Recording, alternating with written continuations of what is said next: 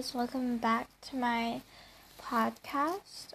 For this episode, I will be talking about my goal plan this quarter.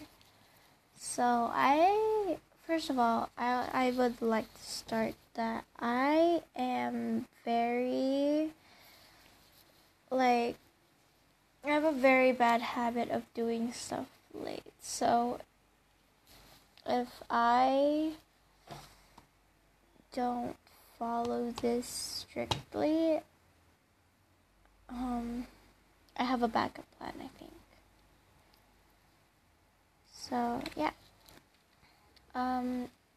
Okay, let's just get into it. So I have 5 subjects, which is math, English, word building, science, and Philippine history. So last week I took a test on world history and word building. So that's done. But for this week I am planning on doing English and math. Now I know English and math is very hard, but I think it's overdue. So I have to do English and math. So for the 3rd week, I'm doing science. So basically, it goes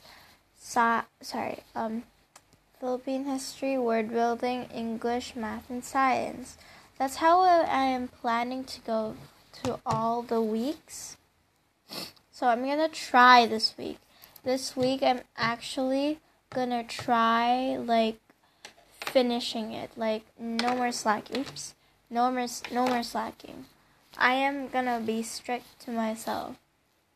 So I grounded myself. I'm not gonna be going out for 2 weeks. 'Cause last quarter I went out too much, and that's one of the reasons why I didn't finish. I almost didn't finish my quarterly goal. For every quarter, I must have 3 or more stars in each subject. So in order to maintain that, I have to finish it strictly, okay? So I'm setting up rules for myself. I'm telling myself to sit down and do my work. 'Cause if not, you're not going to be going out one more week. That's to myself, okay? If I don't finish a goal this week, if I don't finish it, I'm not going out. I'm going to add one more week to not going out. Wow, I'm being very strict to myself.